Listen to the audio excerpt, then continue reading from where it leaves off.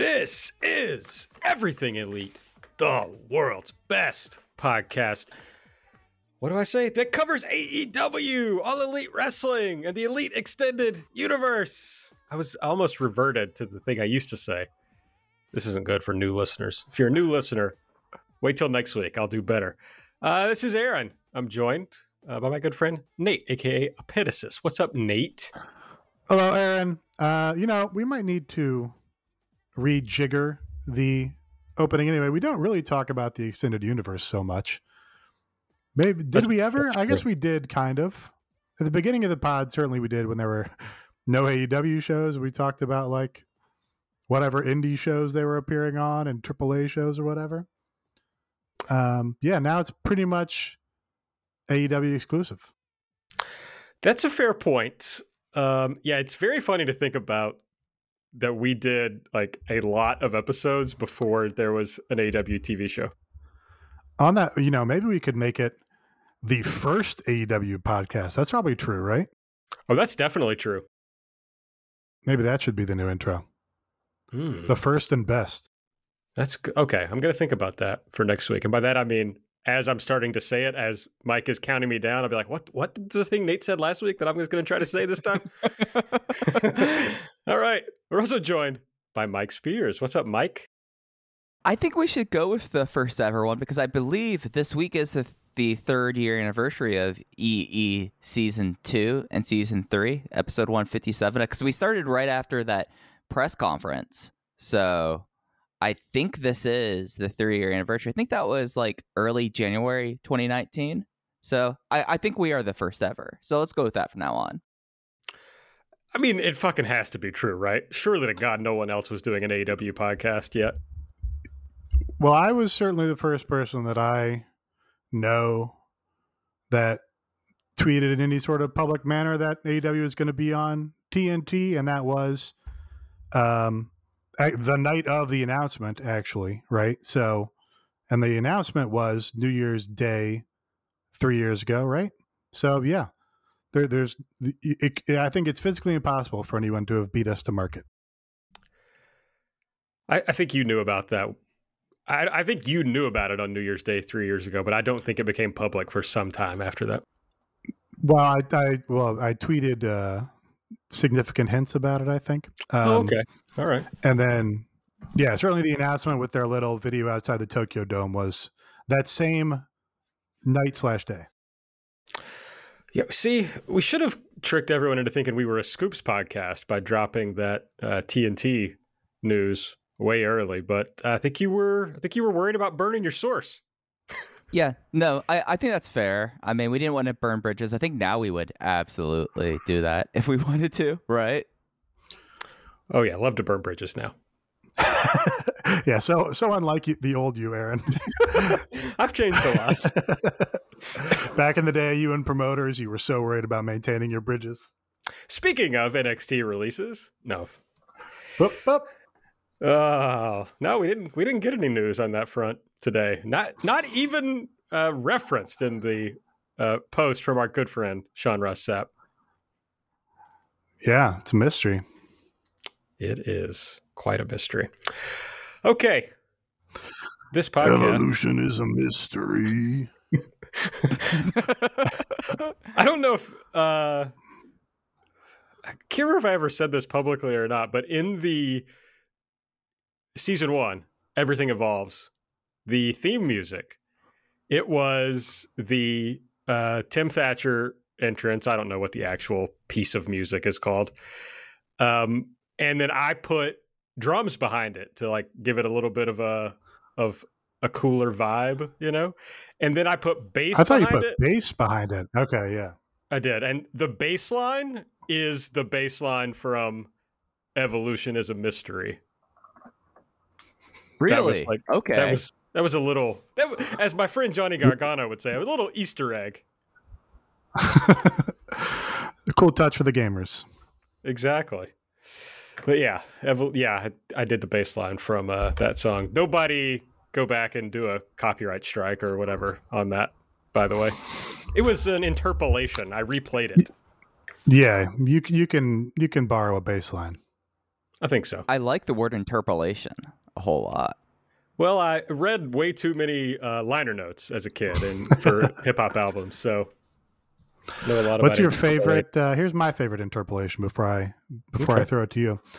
There was a lot made about the Wu-Tang album that was not very good. The 8 Chambers. What was it?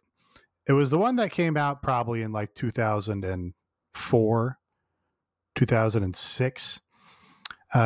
Post Old Dirty Bastard death. And in the run up to the release of the album, there was a lot made because RZA was like, oh yeah, we got a Beatles sample on the track. We actually got a Beatles sample. It's like the first time anybody sampled the Beatles for a hip hop track or whatever. And I think it might have even been their like Old Dirty Bastard Remembrance track or whatever.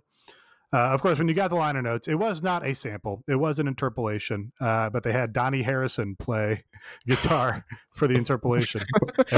Is it pronounced Danny? It might be Danny Harrison. Dhani. George Harrison's son playing while my guitar. Donnie?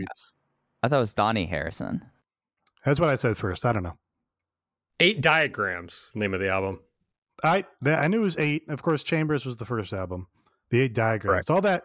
See, the Wu-Tang math, it's just there's too much of it. Yeah. It's easy to get lost. It's hard for me to think of my favorite interpolation. I mean, I don't know that my brain really catalogs things that way. A funny one is, I can't think of his name, the guy from Aerosmith playing Dream On for the Eminem song rather than sampling it. I think that's funny. Ooh, I would love to pull his name. Joe Perry? Joe Perry. Joe Perry, that's right. Got it in one. Not Steve Y'all wouldn't Perry. think I would be able to pull that out. Yeah. No, Steve Perry's from Journey. Yes. I thought you were a Nas fan yesterday, Mike. I mean, I have listened to a fair share of Nas, but I was more excited about my new server and network attached storage. NAS, my Nas that's coming in. Well, I knew he didn't mean Nas the rapper, but my next guess was like, well, Nas for like a Fast and the Furious car is NOS, nitrous. Right. So it can't be that, but that was my only guess. And I'm like, I don't think Mike put Nas in his car. That'd be so sick. No. My little hatchback right now. Just geared up with Nas. Y'all didn't ask what my favorite interpolation was. Oh, I'm sorry, Mike. I threw it out to the group, and then Aaron butted in. Right, yeah. To kindly answer my question. Mike, what's your favorite interpolation? Well, I don't know much about music interpolations, but I do love a good pixel interpolation that you can get with some upscaling that you either will get with retro handhelds when you don't exactly have an exact integer scale for pixels, such as with the analog Super NT. You can't necessarily blow that up to a perfect pixel integer scale, so you have to interpolate it so you don't get weird pixels there. That's exactly right. It's a great one. Weird pixels. I looked up a best interpolations list, and nice. I don't know any of the songs, so it's not helping me at all. I think Joe Perry, was he also on the Nelly track, The One? No, Number One. Am number one. Was he? There was certainly a guy playing guitar in there. I think it was Joe Perry. Of course, I think we can all agree the best featured guitarist on a rap track has to be the Puff Daddy cover of Come With Me for the Godzilla soundtrack with Jimmy Page. Yes, I love that. I was just thinking the other day about the Hate Me Now music video. You guys remember that? Ooh, another Puff Daddy Nas collaboration. Yeah. Great music video. With like Puffy on the cross, right? Or was it Nas on the cross? One of them on the cross. And then Puffy was like, this video has to be taken down. It can't be played anymore. Didn't that lead directly to the shooting at the record label or at the radio station?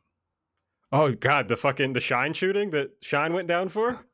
I think, right? I think they were definitely if there was not causation, there was definitely correlation between the music Mm. video controversy and the shooting. Wow. Changed a lot, especially for the people of Belize or wherever Shine is like the president now. No, I think Shine died. Shine died like last year. No, that's not true. Shit. No, Black Rob died. Yep. Yeah, Black Rob Shine died. was Whoa. Shine was First the of all. former leader of the opposition for Belize. But, We so I definitely was- discussed. Yeah, about you're right. Belize, And we did discuss Shine and his Belizean political career on a Patreon episode, I think. Excellent. What's the big Shine song? No, Collective Soul. No. Bad Boys, right? Is the name of the Shine song? I don't know. It's got the big. I don't know that he didn't have like an MTV hit. Oh yeah, he did. No, he was like a, you know, not an MTV guy. No man, Bad Boys. This was a huge song, and it has. Can you Oh, man. can you quote some of the lyrics for me? Can you break it down for us, Aaron? Well, I mean, now you put me on the spot. I mean, it's really not No, fair. this video might kind have of been on BET. Banging the streets. This was not on MTV. This was definitely on MTV. I've seen the video. Yeah, on BET probably. Okay, that's racist. First of all. Second of all, no, They it was were on. they were Shine was huge, man, for like 5 days. man, it peaked at number 57. That was not making TRL. That was not even making the Okay. grind. It was definitely not on No, I'm not saying it was on TRL. I just mean it showed up on MTV. Anyway, it's got this great sample of a Grace Jones song in it. Nightclubbing is the name of the Grace Jones song. And Who wrote that? who wrote Nightclubbing? Yeah. I have no idea. Well, I can tell you a credited songwriter on Bad Boys, David Bowie. Really? Yeah. Huh. I'm going to see. I'm assuming he's the writer of the Grace Jones song that was sampled. I would have to assume so. Grace Jones has a genre of sophistopop. Wow. Now I'm looking this up, but I love this song, Nightclubbing. Not Well, enough it's to know not- who wrote it, apparently. It's not a. You don't mean? Oh yeah, you're right. David Bowie and Iggy Pop.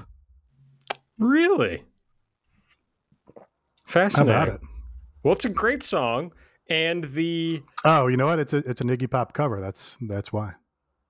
oh, okay. Well, I'm just showing Then why didn't showing my ass he here. get- Yeah, then why didn't he get the cover or the writing credit there? Like I'm looking at the track right now, and oh yes, no, he has Jim Osterberg. There we Is go. He it- does get yeah, the under- writing credit. Yeah, Under his shoot name, which I do not know offhand.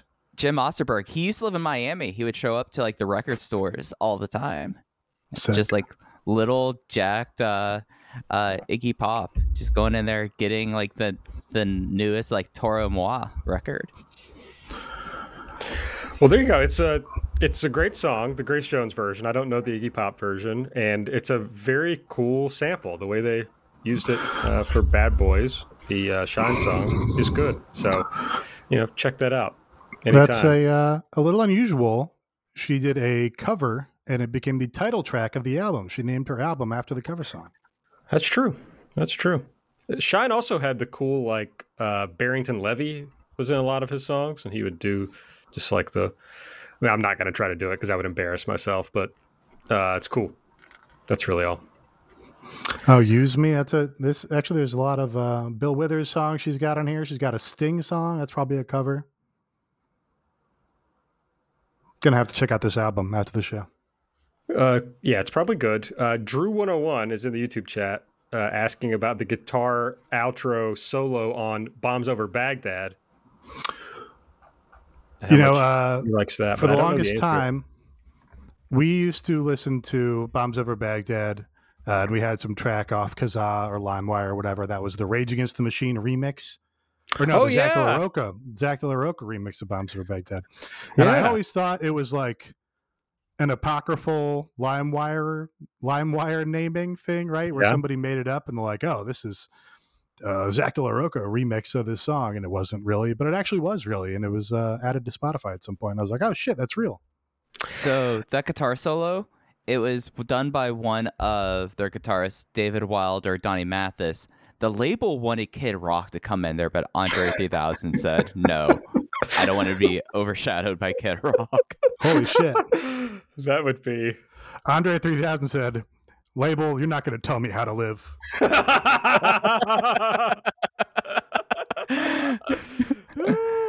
That's so good. That's so funny. I got in a fight with my dad once because I was singing this song. He was like, you probably think that war was bad too, don't you? I was like, yes. Yeah? Fucking of course I do. That's funny. Yeah, who do you think I am? All right. At Everything AEW is our Twitter account. We talk about interpolations there a lot. So if you're into that, or if you're not into it, we never talk about interpolations on there. I'm at Aaron Like the Car. Nate is at Epitasis. Mike is at Fuji Heya with 2 eyes. Subscribe to the podcast. Go to linktra.ee/everything AEW. Find all our links. If you use the Apple Podcasts app, give us a 5-star rating and review. If you use Spotify, give us a 5-star rating. But our friend Oatgan has informed us that you actually have to listen to episodes on Spotify before it will allow you to rate the podcast. So listen to all of the episodes we've ever done and then give us a 5-star rating. Yeah, do the old K-pop tactic or that other band I've forgotten, and just put it on mute and go to bed, and then wake up in the morning and you can rate it for us. Absolutely. And if you want to support the show, the best way to do so is to go to patreon.com/everythingelite. We got lots of good stuff there. All right, we'll kick off the show, as we like to do, with Elite or Delete, where we talk about our favorite and least favorite things from the show. Nate, I'll start it off with you. What's your Elite pick, your favorite thing from this week's episode of Dynamite on TBS? I'm a little surprised we're going to me for the Elite here. I thought this might be a classic Aaron Bentley break the format kind of show where we just talk about the consensus best thing on the show, which I think we probably all agree was the first match. First match, Bryan Danielson, Adam Hangman Page for the AEW World Title in a 60-minute time limit match with 3 judges at ringside. This was unbelievable. Totally blown away by how hard and how crazy these guys went in this match. I have to eat some crow because a long time ago when Danielson was just like, oh, what if AEW could get Bryan Danielson someday kind of thing. I was kind of like, Bryan Danielson, I think you absolutely have to go get him and sign him. He's a big star. He'd be a great coup for the company to say, hey, we're the major leagues here. We've got Bryan Danielson. But I was like, but I'm not especially interested in, seeing what big matches he's going to have on this roster. It's not like, obviously you're going to do an Omega match, etc. But it's not like a guy where it's like, oh, I need to see this guy all the time.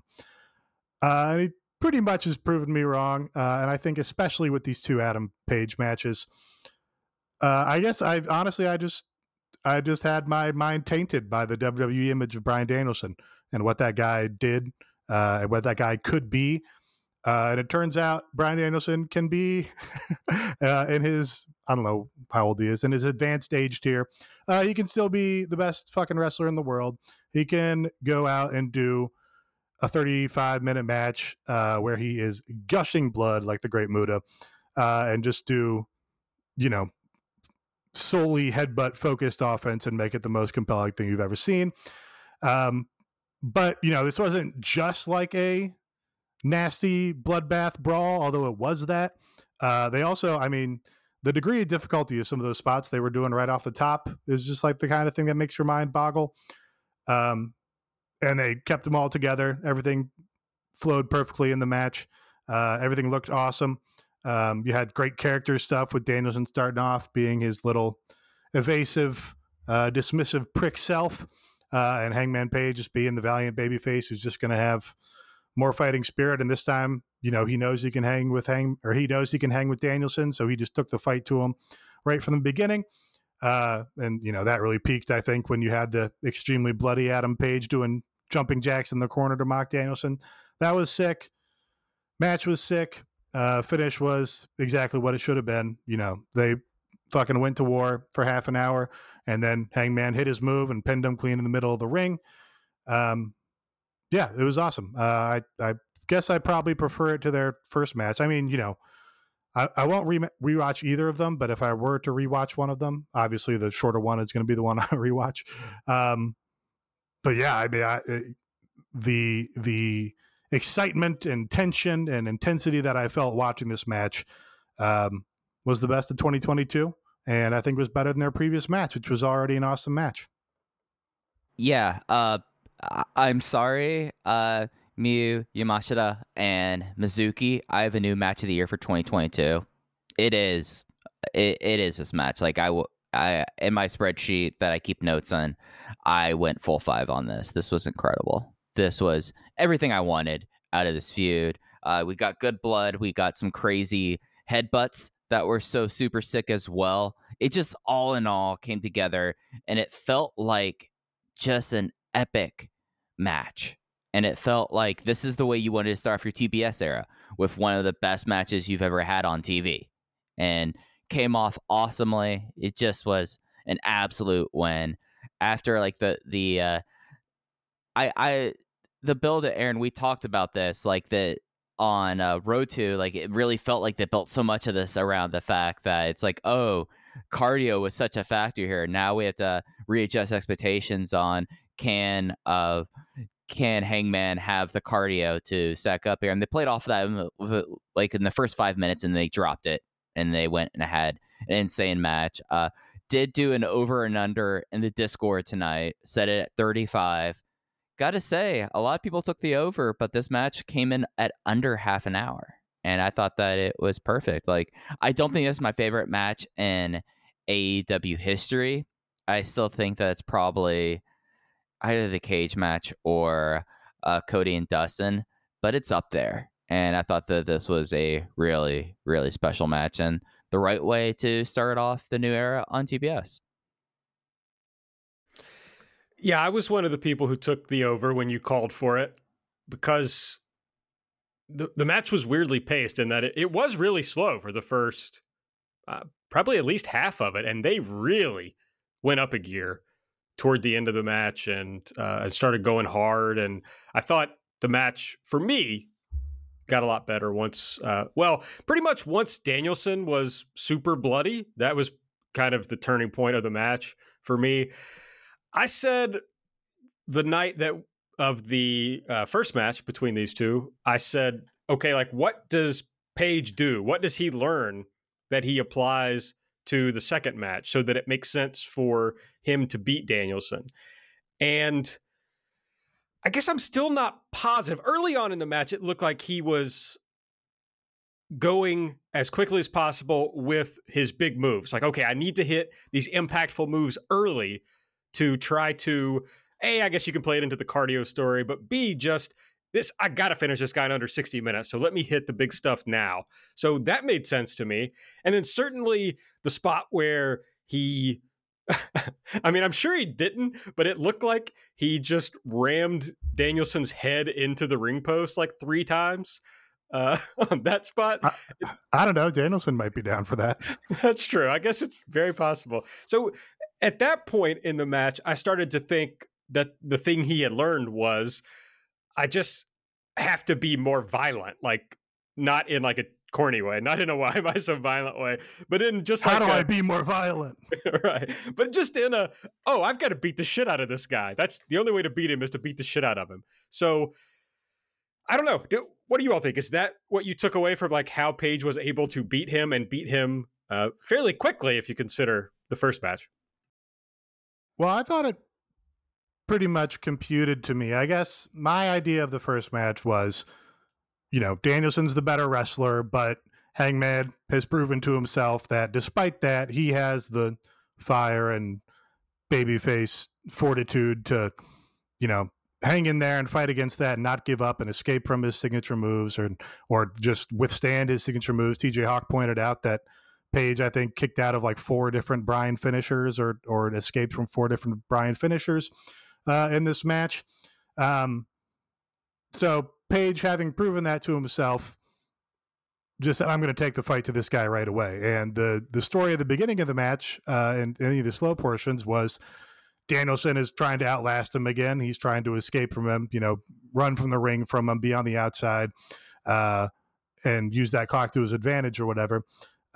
And Hangman, not wanting to go toe-to-toe with him on technical wrestling or whatever, basically has his offense be, for the first 8 minutes or something. He's like, okay, I'm going to do dives and planchas and, hurl my body into you. And that's not something you can technician your way out of. And you also had a bunch of sick reversals where Danielson attempted the same and Hangman's like, no, I'm stronger than you. I'm going to catch you and I'm going to, suplex you on your head or whatever. So I think that kind of made sense to me that Hangman had proven to himself. What's the Giants and the Patriots, where the Patriots had their undefeated season in the regular season, and then they beat the Giants on like the last game of the regular season, maybe. But in that game, the Giants proved themselves that, hey, we can go toe-to-toe with these guys. We're competitive with these guys. And, they're not going to blow us out like they did every other team in the league. And then the Giants get them again in the Super Bowl and beat them. I guess I'd analogize it to that, where it's like Hangman proved that he can hang with Bryan Danielson, even when he's playing Danielson's game, and even when Danielson can get the technical advantage and reverse his moves and see what's coming. So Page was able to come out in the second match, throw caution to the wind, and say, "Fuck it, I'm going 100 miles per hour. I'm throwing my whole body into you. I'm going to get bloody. I'm going to go crazy, and I know that I can be right there with you till the end." And by doing that, he upped the intensity and knocked Danielson's head off. Yeah, that was really how my read of the two matches were. Maybe more so that in the first match, it was so much Bryan just like going like, oh, okay, this is what I'm doing here. I can out wrestle you. That's fine. And just not being able to put away Hangman. Like it shows like something that Hangman's perseverance put into play there. And then the idea that eventually just like power or sheer grit, the last 5 minutes really were Hangman's minutes in that match. The second one really was just Hangman just deciding like, I'll go with your match for like this, for like the opening. And then maybe that was more the section that Danielson truly was in control. If we were going to judge this match and you wanted to break it up, the first third was Bryan Danielson's. But then he started having his match, and then the blood came out and just really just went through it and just summoned, like had the Hangman match in a way. Like the first match was a Danielson match. The second match was more of a Hangman match. And with having his match, he was able to kind of just steamroll him. Like that's kind of the way that you look at how he beat like Kenny Omega like in under 20 minutes. Like when Danielson was not able to, like a lot of like the very big wins for Hangman Page were shorter matches. So I felt like that it kind of was just shifting between having one match be Danielson's and the other one being Hangman's. And Hangman's match had it. Well, it was something that like he was able to take care of business on under an hour, whereas Danielson was perfectly fine being like, oh yeah, time limit draw. I won that match. Let's do a judges for the next one because I'm so confident that I will keep you in my match for this rematch that I will be champion.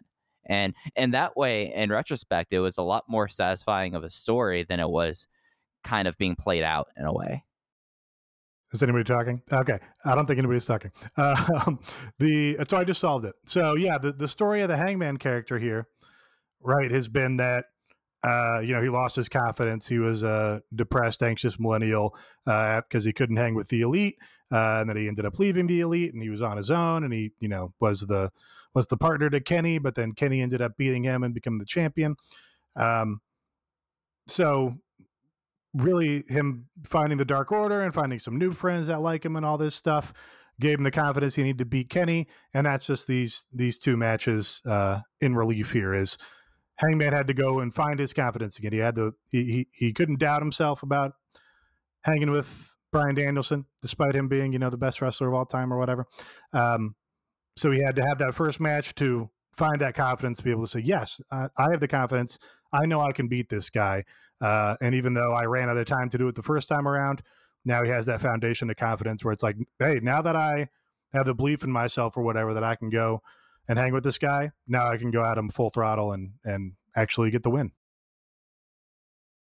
I really like kind of the synthesis of both of your all's points, especially because in like the first third of this match, I started to worry or wonder, like, I don't know, maybe Danielson just kind of eats this guy up. Like maybe Page just isn't like, I mean, Page isn't on Danielson's level. I think that's clear as like a pro wrestler. That's not even anything negative about Adam Page. It's just Bryan Danielson's one of the best of all time.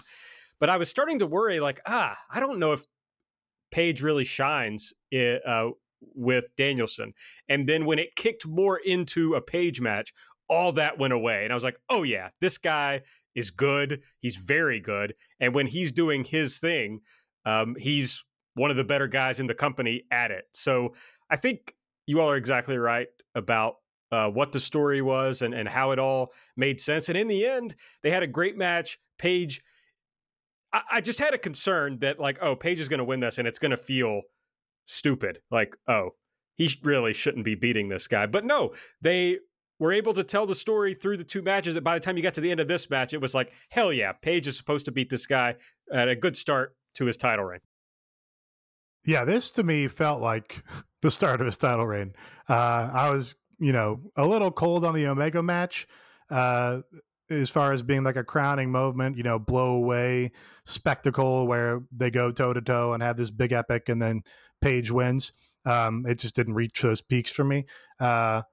Whereas this, felt like a epic match between these two guys. I probably not controversial. These are probably Adam Page's two best matches ever. So, I have to credit what they did in the little story with Page and Danielson. They set it up perfectly with all the Dark Order stuff, with Danielson being a huge prick heel, and then they delivered in the ring. And Page absolutely, did not feel unearned, did not feel like, a booking decision that Adam Page won this match. It pierced through the veil of like, oh, there's this fake wrestling thing. And it's like, no, Adam Page can absolutely stand there and hold the belt and be like, no, I'm the world champion. I beat Bryan Danielson, for whatever that means. All right. I know I didn't do this at the top, but now I'm thinking maybe that should be our elite section. Since we went pretty long talking about that match. I'm going to give out a couple of elites and hit our listener elite. One elite, it is, of course, one of our great patrons, Aaron Quinn's birthday. So elite Aaron Quinn today. If you didn't see it on Twitter, I sent her an Alex Gracia birthday card signed by the Pink Dream, Alex Gracia. So, play your cards right. You could get your own happy birthday card from Alex Gracia, the Pink Dream. I wouldn't bet on it, though, because I don't think I've ever gotten a happy birthday card from Aaron. Same. Well, this is probably the first birthday card I've ever sent to anyone. So, Or Christmas card. Didn't get a Christmas card. I don't send Christmas cards for sure. But, new year, new me. You never know. Yes, happy birthday. Happy birthday. Another elite I wanted to give out because you mentioned him, Nate. Our friend TJ Hawk just put out a book, the 2021 CM Punk and Bryan Danielson AEW Match Diary. It's on Amazon and probably anywhere else you can buy books. So go check it out. That's my sales pitch for TJ's book. Yeah, it's really sick. I will have a link to it in the show notes for folks. Absolutely. Couldn't help but to notice I didn't get a advanced copy of the book. Wow. Brutal. I did, of course. Noticed that, yeah, I saw. Mike did also. Yeah, no, Patrick got one. Patrick got one. That's right. Oh. It's nice to know where you stand. It is. Our listener elite, and if you want to be featured in... I'm literally sipping tea like the Kermit meme. TJ will never listen What to kind this, so So why are we plugging his book for? I'm just being nice. So He's people been could- on our Patreon. yeah. He's a friend of the show. I Yeah. think you got to be a regular listener to get a plug. I'm very fond of TJ, so it's really all you got to be to get a plug from me. Someone I'm fond of. All right, listener elite, you want to be on here? Join our Patreon. Get in the Discord. This week's listener elite comes from Jamie Wonders. Elite Jade winning without interference. Yeah, it Sure. was a strong win for Jade. I mean, she practically murdered Ruby on that Avalanche Jade, and it was a cool moment. So yeah, no, Jade came off looking like a star. All right, I'll do my topic of discussion here. Nice moment. They had Jade win, and her family was there. She had her daughter. There was some good photos of her with her daughter celebrating with the belt. Did Tony Khan have Jade bring her daughter to television, specifically despite Big Swole's daughter? I don't think so. That seems. I mean, he's gone silent about all this, so I don't think that he would be like sneakily doing that. You know? It was pretty. The opposite of sneaky. It was right there on national television.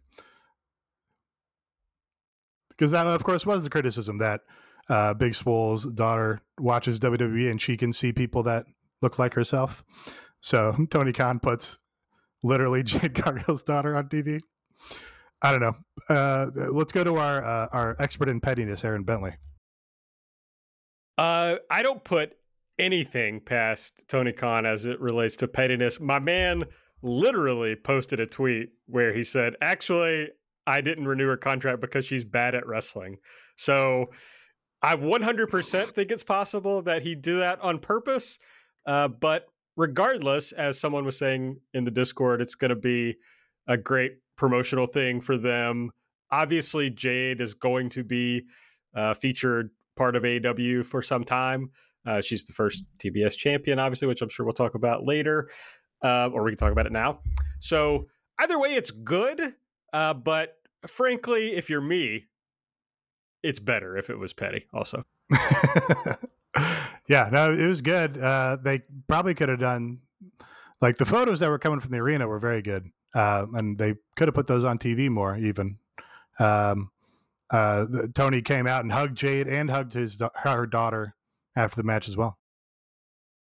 He could also have, had a chyron pointed out that, she's married to former Major League Baseball player Brandon Phillips. I mean, they had a celebrity right there and nothing. Oh, I didn't know that was somebody. Yeah, Brandon Phillips. That dude, Cincinnati Reds. That's right, that dude BP. Lots of celebrities in the building. Had Snooki and JWoww, of course. West Side Gun was not in the building, to be sure. West Side Gun. Just getting totally far afield from the show. Very funny that WWE copyright claimed all his music where he was using apparently uncleared WWE audio samples. Yeah, that's hilarious. Even funnier because that dude, Greg Hamilton, called West Side Gun out for this very thing. And it appeared he got fired because of being petty on Instagram. But he was 100% correct. Maybe Greg Hamilton tipped him off to it. I don't know. That's kind of my assumption, is that they had no idea this was happening until Greg Hamilton put it on their radar, and he lost his job for it. Well, it's funny because I posted, if you subscribe to our Patreon, I did the show about the lead up to Starrcade 83, and I talked about this Ric Flair promo, and I uploaded it to YouTube privately, and they claimed it, but only in Middle Eastern countries. It was the only places I couldn't play it, or you couldn't watch it on YouTube. I don't know why. So you can watch it in the United States or whatever. Well, Aaron, that's because they're still going for that MENA TV deal. If you listen to WrestleNomics, they're having issues with that TV deal, with that. So that's probably why. It really pissed me off because it's that means you have all these episodes of Worldwide uploaded so that it can be scanned when people do things on YouTube, but you don't put it out there for people to actually watch. So that's great. Yeah, but they got copyright claim, or West Side Gun got copyright claim, so that's funny. And you know what he gets for being a little baby about the whole thing on Twitter about nobody wants to give me front row seats and be nice to me. Yeah, there's an undercurrent of that also. And then NXT invited him to a show after that to be like, yeah, we're young and hip. Yeah, and then they claimed his shit. Very funny. It was a scheme. It was a trap. Yeah. Watch your back, Braun Breaker. Watch your back. Oh man, West Side Gun versus Braun Breaker. I just really wanted to say the name Braun Breaker. It has such a great cadence. That's all I know about him. All right, well, let's talk about shit we didn't like from the show. How about that? But I'm gonna start with Mike, since I went to Nate on that, and then we didn't do anything else. So, Mike, what was your delete pick from the show?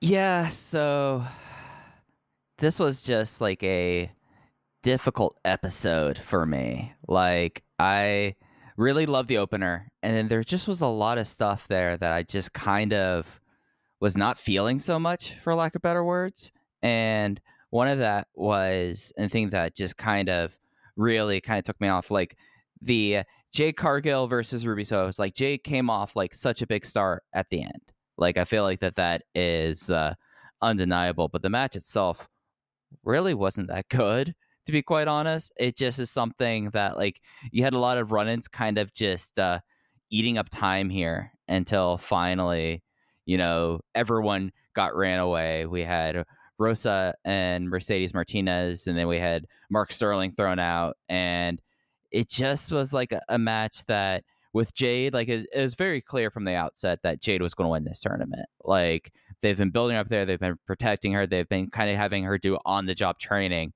and then you have Ruby Soho, who's in such a weird spot, and even in an even weirder spot now coming out of this. And for like this moment, like, we got the great moment with Jade celebrating with her daughter afterwards. Like, the finish was sick because it was like all brutal and all of that, but the match leading up to it, just to like crown, like, and have like a coronation moment, it wasn't what needed. I don't know if it's something that maybe Ruby was the wrong person to have with Jade in this kind of match, or if it just was like wires got crossed here. But this match, I felt like I was really let down by it. I thought this could have been like Jade's like crowning moment, and it ended up being that way. Yeah, I mean, I thought the episode was really good overall, but I don't disagree about this match. It wasn't a blow away great match where you came away going, oh yeah, Jade went out there and had a classic and beat her and won the title. But I didn't expect that also. I think since probably the second or third week that Jade was on TV, we were saying, Jade should be Goldberg. They should give Jade the Goldberg push. She should be going out there and beating people in, under 5 minutes, at least once a month on TV or something. But they never had any interest in doing that. They wanted Jade to be, their fit into their mold of work rate wrestlers or whatever, where all the matches are going to be, 8 to 16 minutes. And she's going to have to go out there and, like you said, learn how to do those matches on the fly on television. And I like Ruby, but Ruby is not the person where she's going to be able to shoulder even more of the burden, where she can be the other half of that match and make it a great match when, maybe neither of them are suited to doing like a big work rate classic in that position. So that's kind of where I fall on it. We got what was important from the match, which was, Jade getting the win, Jade looking like a star, Jade being extremely cool, Jade holding the belt, Jade holding her kid. We hit those important points.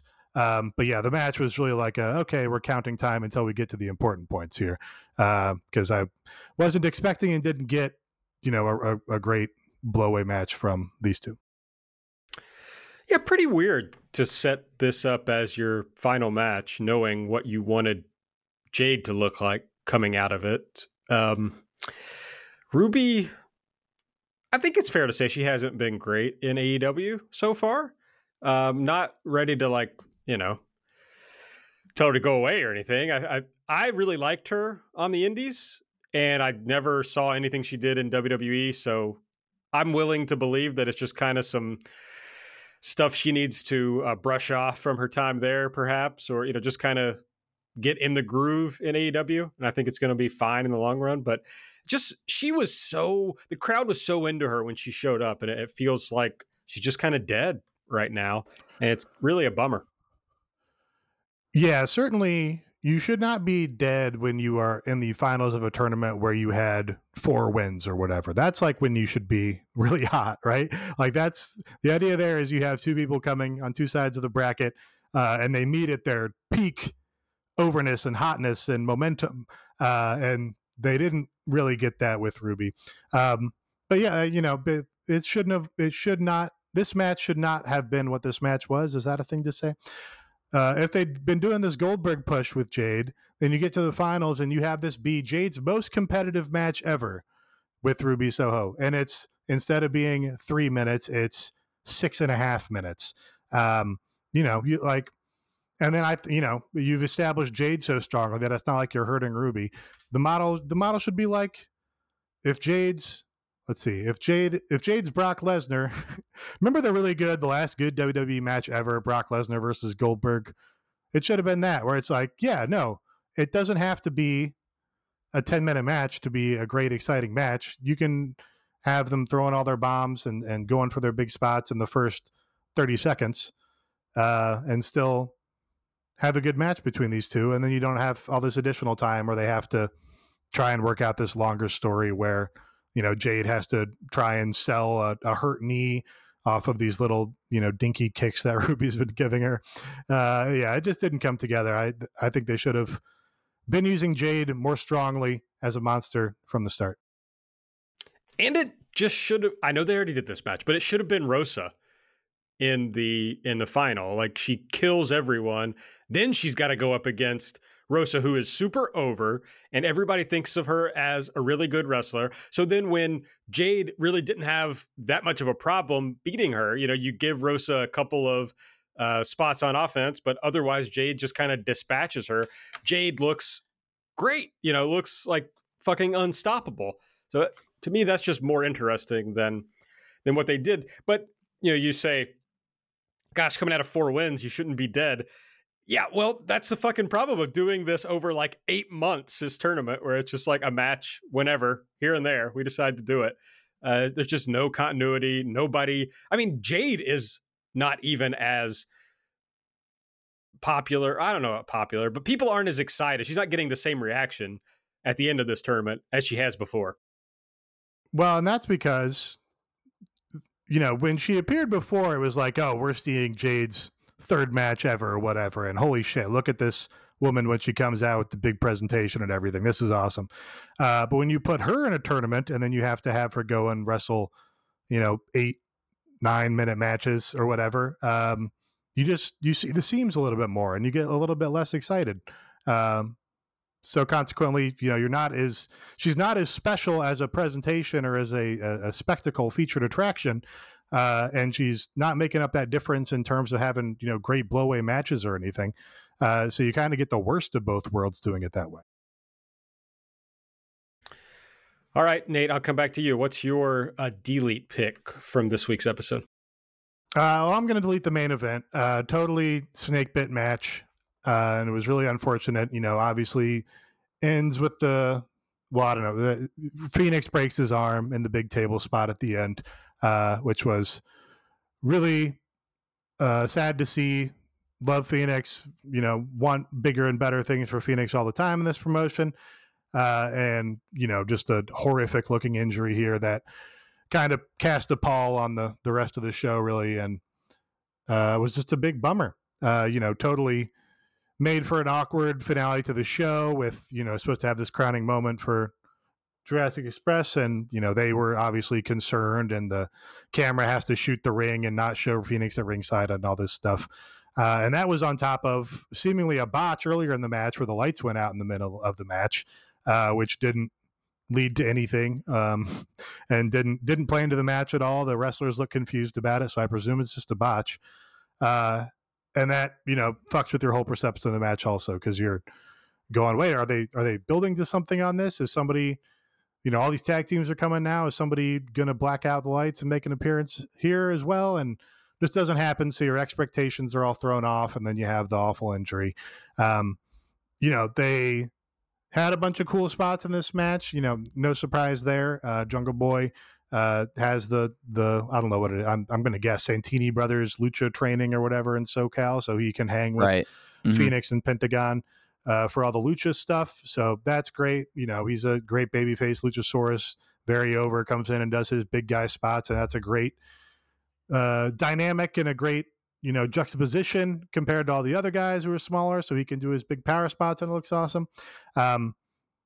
But even before the blackout, even before the awful injury, it wasn't to the level of that was Minnesota, right? Yeah, Minnesota. No, Milwaukee. It was the Milwaukee match.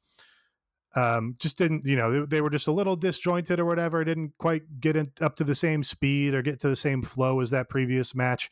So yeah, just a snake bit match, not for lack of effort, not for lack of talent from any of these guys. They had all the pieces, it just didn't come together, and ended in a big bummer of an injury. Yeah, it was something that you mentioned the Milwaukee match, and that match was so much fun. That match really was something special. And this one, it had its moments, and it really felt like it was probably not as solid as that one before, but it still was a really fun match. But it was something like it's hard to talk like really positively about a match that ends that way, and it kind of just like has a pallor over it. Then the thing for me was I did not catch the break on the initial thing, but they made sure that to have that in the replay, which I mean, I know that it's frantic. They're dealing with a new director now with Keith Mitchell retiring, who I thought like the new director did a solid job, by the way, today. But it was something that's like, okay, you could dump out like the last half second of that. Like you show him go through the table, then you immediately cut back in the ring. We did not need to see it again. And you could tell like Jungle Boy was legitimately bothered by it during the celebration. And you could tell that everyone was kind of frantic about it, and just was kind of like a bummer. And it was something that like you could tell that they wanted to have like this big moment to end or to start their TBS era for Dynamite, and having Jungle Boy, one of the four pillars, the one that arguably probably the last one to get to like a major award or title, and like do like that like big coronation, and it goes straight with it. It's just a bummer. It's just sad. And of course, like prayers up to Fenix, and hopefully, it's like I did see a report that he was going to the hospital, and they do think it was a break and not a dislocation. So hopefully he's back on the mend, and we get to see him back in the ring real soon. I don't know. I missed the arm thing at first, and I thought the match was fun. It definitely wasn't as good as the Milwaukee match, but there were some cool spots. It was genuinely surprising to see Jungle Boy win and see their team win and change the titles. So I liked that. I like a surprise. I'm not sure it was a great build for like Jungle Boy winning his first title in the company,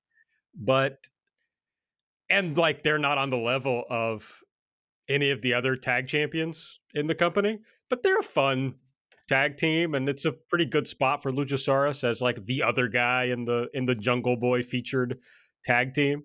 So I wasn't really down on this, but I didn't see the Fenix thing until the replay and then when they posted it on Twitter. So I wasn't sure about it until the match was over. Yeah, Mike reminded me, I'd been thinking about this. I guess, Mike, you must be counting the Dynamite Dozen Battle Royal ring as MJF's. Yeah, that's what I'm referring to. Okay. I would like, I don't know, Punk or one of the other guys to make a point of like, hey, Max, you're one of the four pillars. You say you're, better than everyone. You're so young and so ahead of schedule and all these things. But he is now the last one to win a title in this company, because Sammy and Darby and now Jungle Boy have all won titles. Britt Baker's won a title. MJF's the only one that hasn't won an actual title belt. So I'd like to see him make some hay out of that. There's a free one for you, Max. what was Aaron's point? I was going to respond to something Aaron said. I said they had cool spots. Cool spots, that's true. Oh, you were going to respond to they're not on the level of the other tag champions, I think. Oh, well, no, that I don't think is incorrect. I think that's pretty much correct. But I do think it's also, you probably want to start accelerating with Jungle Boy now and saying, okay, he's established on television, but we want to start getting behind this young guy. He's like a next level guy. So I don't think that impulse is wrong. I guess really my thing is just kind of to lament the Lucha Brothers tag reign overall, because we really, they could have had great matches with so many guys. It's kind of a pointless conversation to have now because obviously Phoenix is injured and is probably going to be out for a while, so it's hard to criticize the title change because that, at least you have some continuity with the title change now. But we didn't get Lucha Brothers versus a lot of interesting teams that are in this promotion, especially now that they're adding, Lucha Brothers and Red Dragon would be a fun match. But mostly they were occupied with FTR and I don't know, they had the Acclaimed in there. So it would have been cool to see him just get, a couple other random title defenses or whatever, just so we could have the experience of Lucha Brothers versus these guys in a big match. All right, I think it's my turn. I'm just gonna, easy stuff. The Chris Jericho segment promo was very bad. What is there to say about it? It was just bad. It didn't do anything. The 2.0 guys did their fucking best to make the most of it, and not sell how dumb it was. And I thought they were good in the segment, but it's just like, oh man, what a bummer. Not fun, not interesting, not compelling. Bad. As bad as Jericho's dye job. Yeah, I mean, the squarehead and pinhead stuff just is not hitting at all. There's no argument about that. I don't know. The Terrence and Phillip thing, probably a better vein to tap, right? Because, we're wrestling fans. We've never advanced beyond, 1998 South Park, probably. So that was a better line, but he didn't really come back to that. But, I go into Jericho talk segments with very mixed expectations. He's on a couple of occasions transcended them wildly.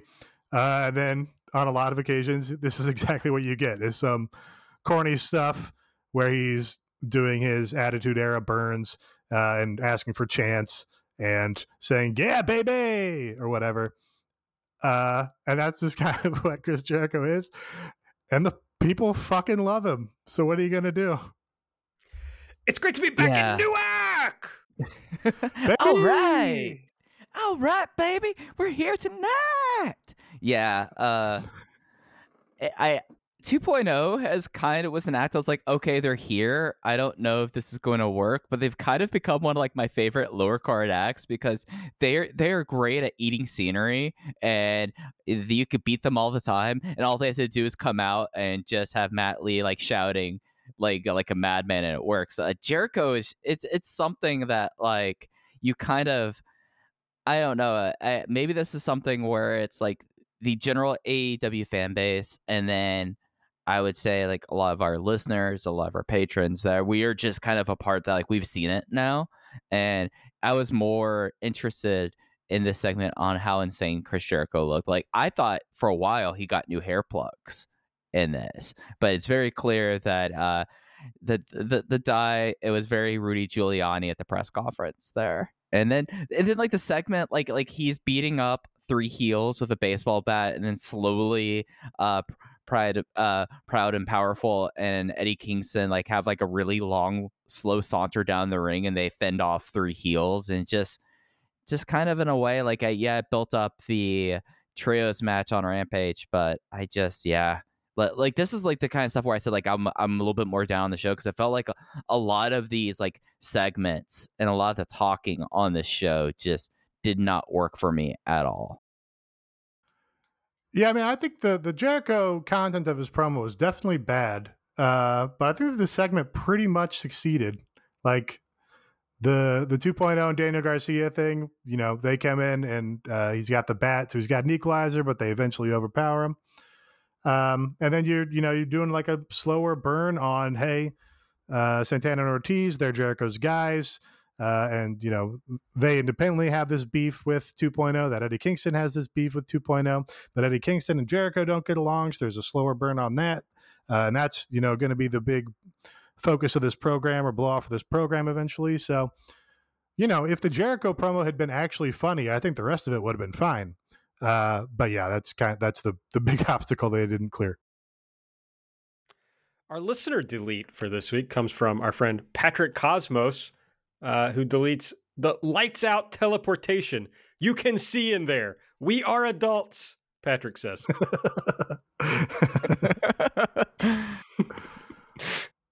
Yeah, that match, that was the weakest match on the show, probably. That was, we all agreed that Malachi Black should just kill him. And 3 minutes. Didn't do that at all. No, did not need a commercial break. Should have been 3 minutes. We should have had the sweet through the ropes drop kick from Brian Pillman Jr. He gets him back in the ring. He gets kicked in the head. We move on. Unless we're getting the Goop Queen Julia. Like, unless that was going to happen and like that was the thing, there's no reason for this to be longer than 3 minutes for what the match was and not having an angle afterward. It was funny. I think it's got to be famous son privilege that, Tony Khan has made clear that he'll fire people if he doesn't think their wrestling is good enough, but Brian Pillman gets a ton of chances in matches on TV. He's good. He's good. He's a good character. He's a good wrestler also. His matches are mediocre at best, I think. I'm reminded of his match against Super Worker MJF at Grand Slam, which was a total dud. And of course, Brian Pillman had the worst match I've ever seen in my life against Tommy Dreamer, which will never leave my memory and will always color my opinion of him. But yeah, he should just be tagging with Griff Garrison. I don't know why we need to do a singles program with him again.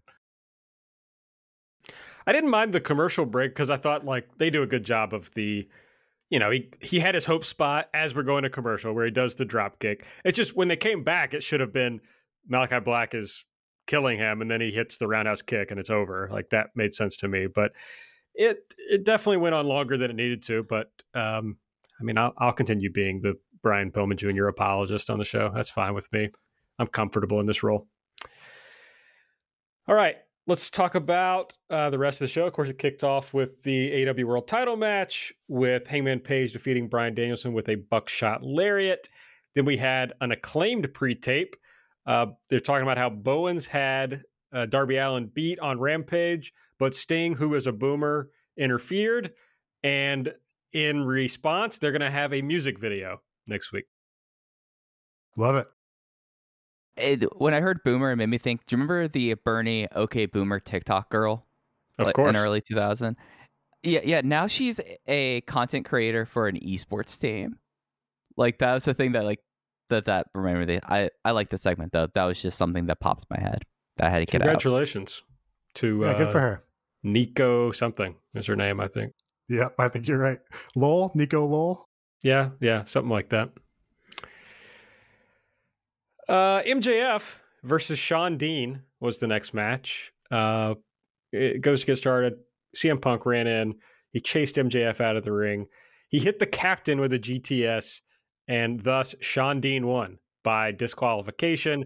After the match, they did some promoing back and forth that I really hated, but I know Nate liked, so I'll let him tell us about that. What it leads to is MJF saying it's going to be Punk versus Wardlow next weekend. Punk accepts, and the match was set later in the show. Yeah, I almost forgot about this, but I thought this was pretty much the strongest segment they've had in this whole feud. Punk making good on what he promised about fucking up MJF's, title chances by messing with his win-loss record. I think that's, a clever little piece of booking.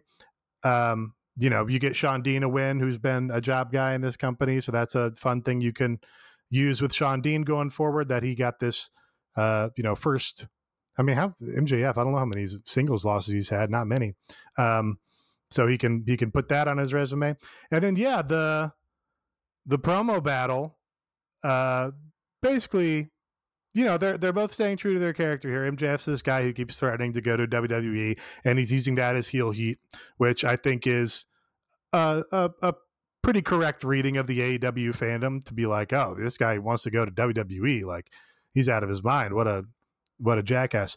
I think MJF does a underrated job as far as his performance of like the idea that he's a ridiculous heel and the idea that he actually believes some of the things that he's saying.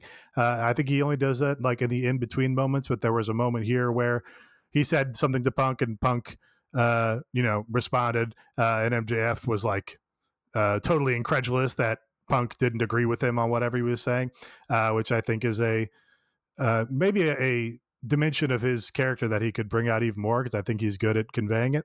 And then, Punk had the killer line about, you can go if you want to go to the other company. You can main event night 4 of a buy one, get one free. And that brought the whole promo home for me. It was like, yes, thank you. These are the funny kind of shots that we like in a pro wrestling war. And Punk totally turned the thing on its head. I think even the positioning of, CM Punk was the original guy with the pipe bomb or whatever, who set in motion the whole course of events that led to, a rejection of the WWE, I suppose, on the millions of viewers scale. And so I think MJF positioning himself as like, you're the anti-WWE guy, I'm the pro-WWE guy. I think that's even a good impulse. So I enjoyed this. It made me laugh. I'm just like, is it still a war, Nate, though? Like, it doesn't feel like it's really, like, NXT felt like that it was a thing. Now it's just kind of things in like a similar, like, vein, but it doesn't feel like so much of a war at this point, like, other than, general us versus them. No, I suppose you're right that it doesn't feel like a hot wrestling war as much as it did at a certain time in this company's history.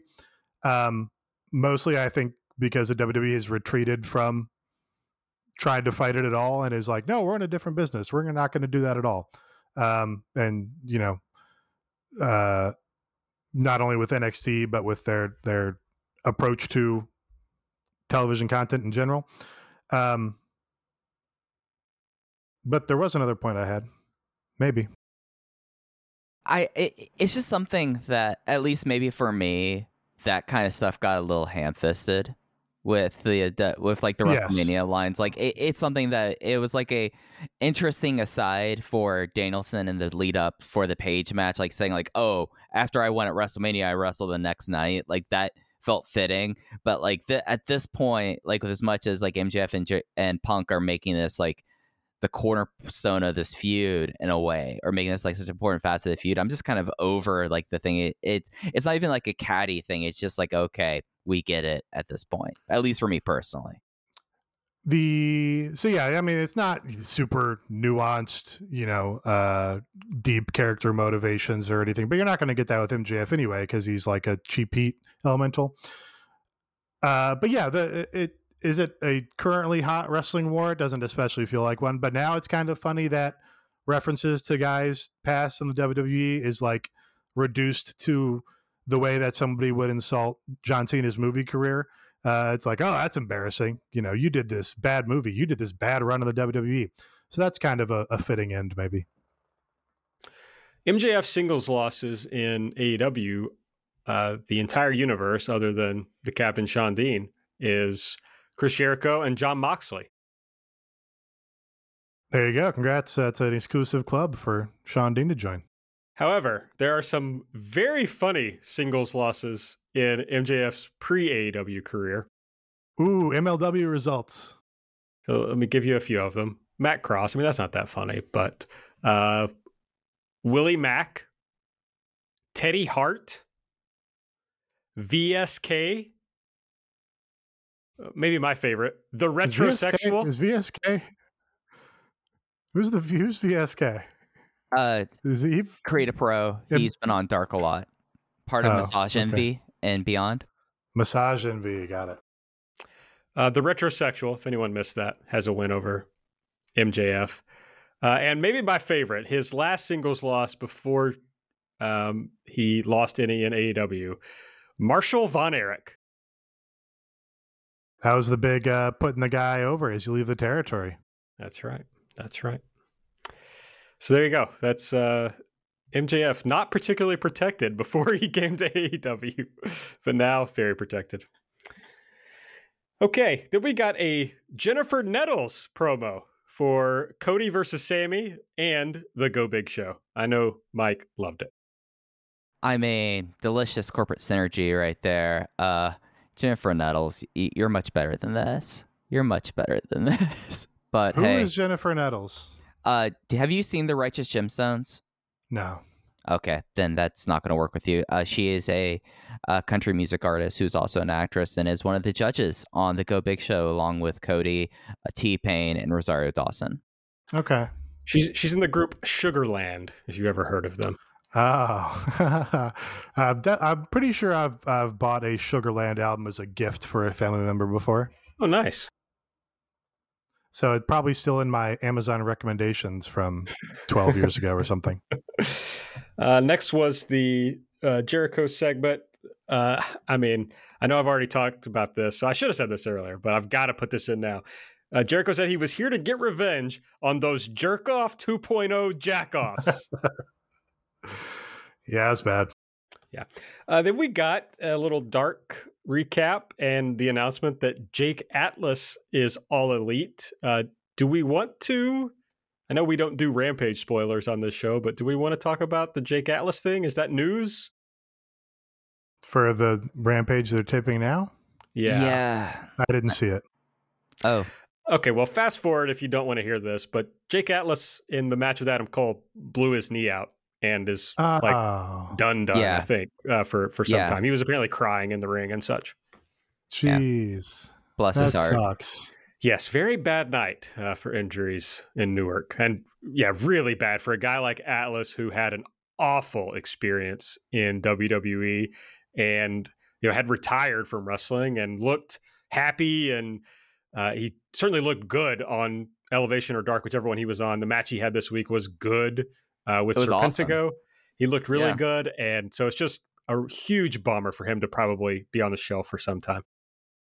I hope he put ink on the contract. Absolutely. Yeah. I hope they put ink on the contract. I hope that, given the stuff he said after leaving NXT, that the support network there is going to support him through this, because I only saw some of him in GCW before he got signed to WWE, but I thought his match with Serpentico was great, and I was really excited about this Adam Cole match. Just a big bummer. Absolutely. It looked like he was going to get maybe some level of push. So it was exciting. So hopefully it wasn't as bad as it looked, and he's back as soon as possible. So I guess we'll see. And we had Adam Cole and Red Dragon backstage. Have they referred to them as Red Dragon on TV? Yeah, baby. Oh, yeah. Oh. Have you not seen the video? There's a video. They were very explicit about it being Red Dragon. Okay, well, they had Red Dragon t-shirts on. Right. Yeah. So I was like, okay, but anyway, Cole says, Kyle, I know you didn't mean to kick me in the face. It was an accident, but it wasn't an accident when the Bucks came to make sure we got the win. And essentially the point of this was for him to challenge Jake Atlas for Rampage. Then we had Wardlow versus Antonio Zambrano. Wardlow won with 5 powerbombs. The Powerbomb Symphony, they're calling it. And we got the same post-match we get in all the Wardlow matches now. But we did get Sean Spears attacking Anthony Zambrano before the match. That's true. The only difference. That's true. We had a recap also from Dark of Chris Stat and legit Layla Hirsch not being able to coexist. So I guess they'll have a match at some point. Then the TBS final with Jade Cargill defeating Ruby Soho with an avalanche. Jaded. And Mercedes Martinez tried to interfere at one point, but Rosa stopped her. So I guess that's another story that we've got going, and a match I'm definitely looking forward to. Could be a great match. Yeah, you can do a tag there also. That'll be good. We had a Jim Ross sit down with Serena Deeb. She says she wanted to have civilized matches with Shida, but now she wants to hurt her. She has demanded another match, and it was later announced that match would be on Dynamite next week. Much better as a heel. Her heel stuff is very effective, I think. Some folks are going to love this match. I'm just done with this, and they're going to eventually have an Iron Woman match that people are going to go nuts for. That will be just overall fine. Like, it seems pretty apparent what's going on here with this. I'm just kind of over it at this point. Yeah, I mean, everybody knows I don't care. Malachi Black versus Brian Pillman Jr., which we talked about. Black won with a roundhouse kick. After the match, Black was going back into the ring to attack Pillman. Julia was like over Pillman, checking on him. She retreated. The Lucha Brothers and Alex Abrahantes came out to make the save. The lights went out. When the lights came back on, as Patrick discussed in our listener delete, the Lucha Brothers and Alex were in the ring, and Black was on the ramp instead. We got some Brody King chants because people were expecting Brody. Yes, and I guess Julia is playing up on Twitter that whether she is joining the House of Black. Yeah, she's been corrupted by his evil spit. She's going to be the Queen of Goop. Move over Gwyneth Paltrow. Yes, well, this was also said in the Discord, and my response then as well was AEW has already taken back Jade from Gwyneth Paltrow, so time to take back Goop. What is Jade? She had the whole thing about vagina crystals. You remember that? That does sound familiar. Is Jade a particular meaning? I think just one of them was a jade crystal that you were supposed to insert into your vagina. Gotcha. Are you glad you asked? Cool. Ruby Soho was backstage with Tony Schiavone. This is going to shock you, but before she could talk, Britt Baker, Jamie Hayter, and Rebel interrupted. Britt says that Ruby couldn't get it done again, like she couldn't at Grand Slam. Ruby said, well, you never win without help, and you've never beaten Riho, so why don't you go prepare and leave me alone? Britt attacked her. Riho, in the blue and white again, made the save.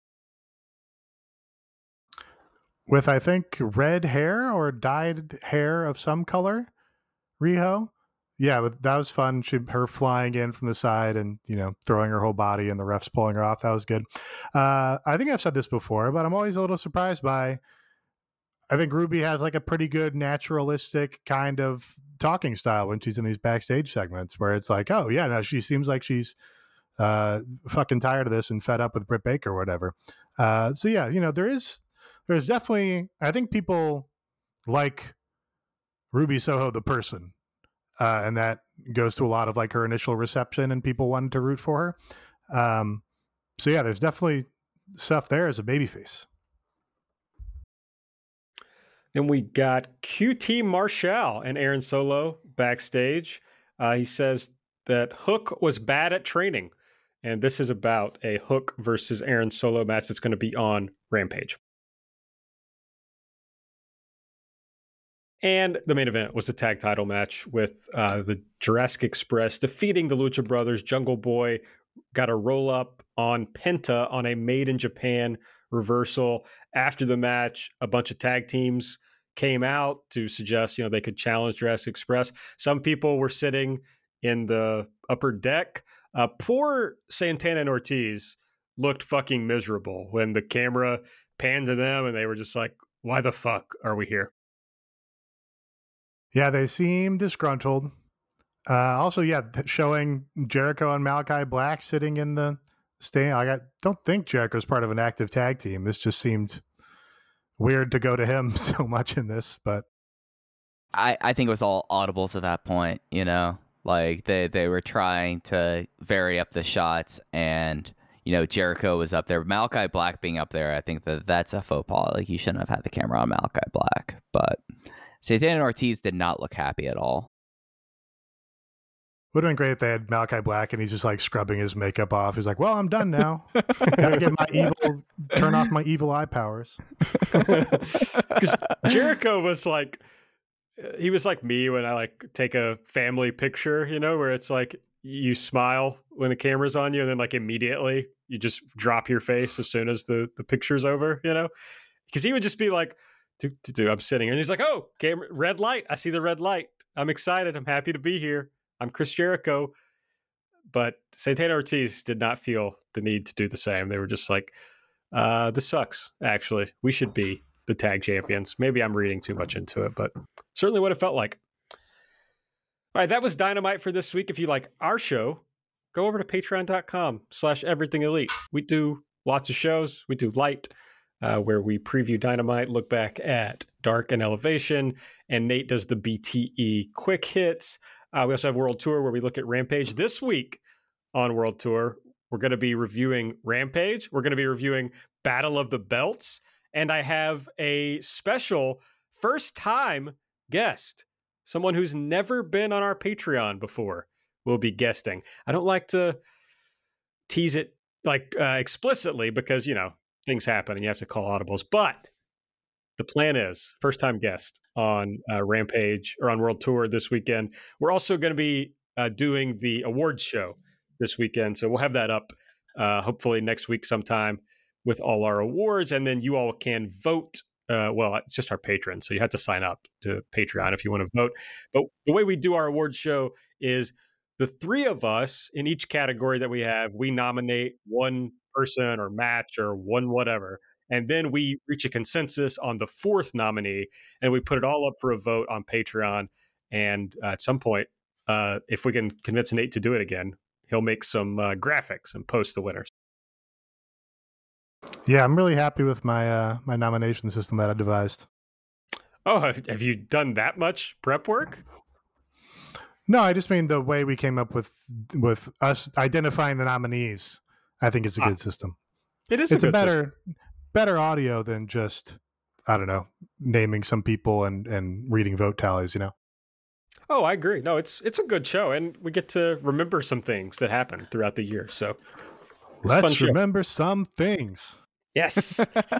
We have a Discord, so make sure if you sign up, you check that out. And a very relevant Mike's Tea Break still from last month about the collapse of Ring of Honor that you might want to check out.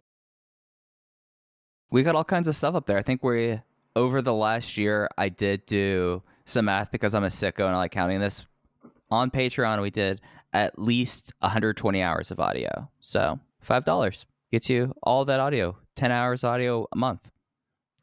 That's right. 50 cents an hour. Go get it. We got to raise the prices.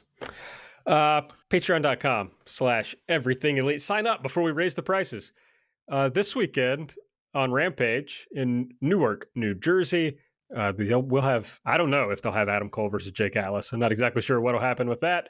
There's a no rules match. Daniel Garcia and 2.0 versus Eddie Kingston, Santana and Ortiz. Hook versus Aaron Solo. And Ruby Soho and Riho will take on Britt Baker and Jamie Hayter. So a good looking Rampage. And then, of course, on Saturday, it's Battle for the Belts in Charlotte. We have for the women's title, Britt Baker versus Riho. And for the TNT title, Cody defends in a rematch against Sammy Guevara. Kind of surprised they haven't announced a third match for that. You would think they would. Maybe Britt and Riho are going 60 minutes. Well, then there's no time for Cody versus Sammy, and that solves all the world's problems, doesn't it? I was going to say, I hope so. If that's what happens. And then for Who should win? Who should win? Riho. Oh, yeah, absolutely. Riho should win. No doubt. Well, now they got both the women's titles are held by heels who rely on interference. So they are going to have to mix up one of those, perhaps. Well, that's a lot of the company, so it's hard to avoid that. Was pointed out that the TBS women's title is now like 3 times the size of their women's championship title. And this is the larger version, of course, of the women's title. So they saw their error and now have corrected it for the TBS belt. Just because I always do this, I'm going to go ahead and throw it in. Dynamite for next week in Raleigh. They have CM Punk versus Wardlow, Hikaru Shida versus Serena Deeb, and Powerhouse Hobbs versus Dante Martin. So that's an exciting match for Dynamite next week. We'll talk about it on Light. We'll preview it on Light.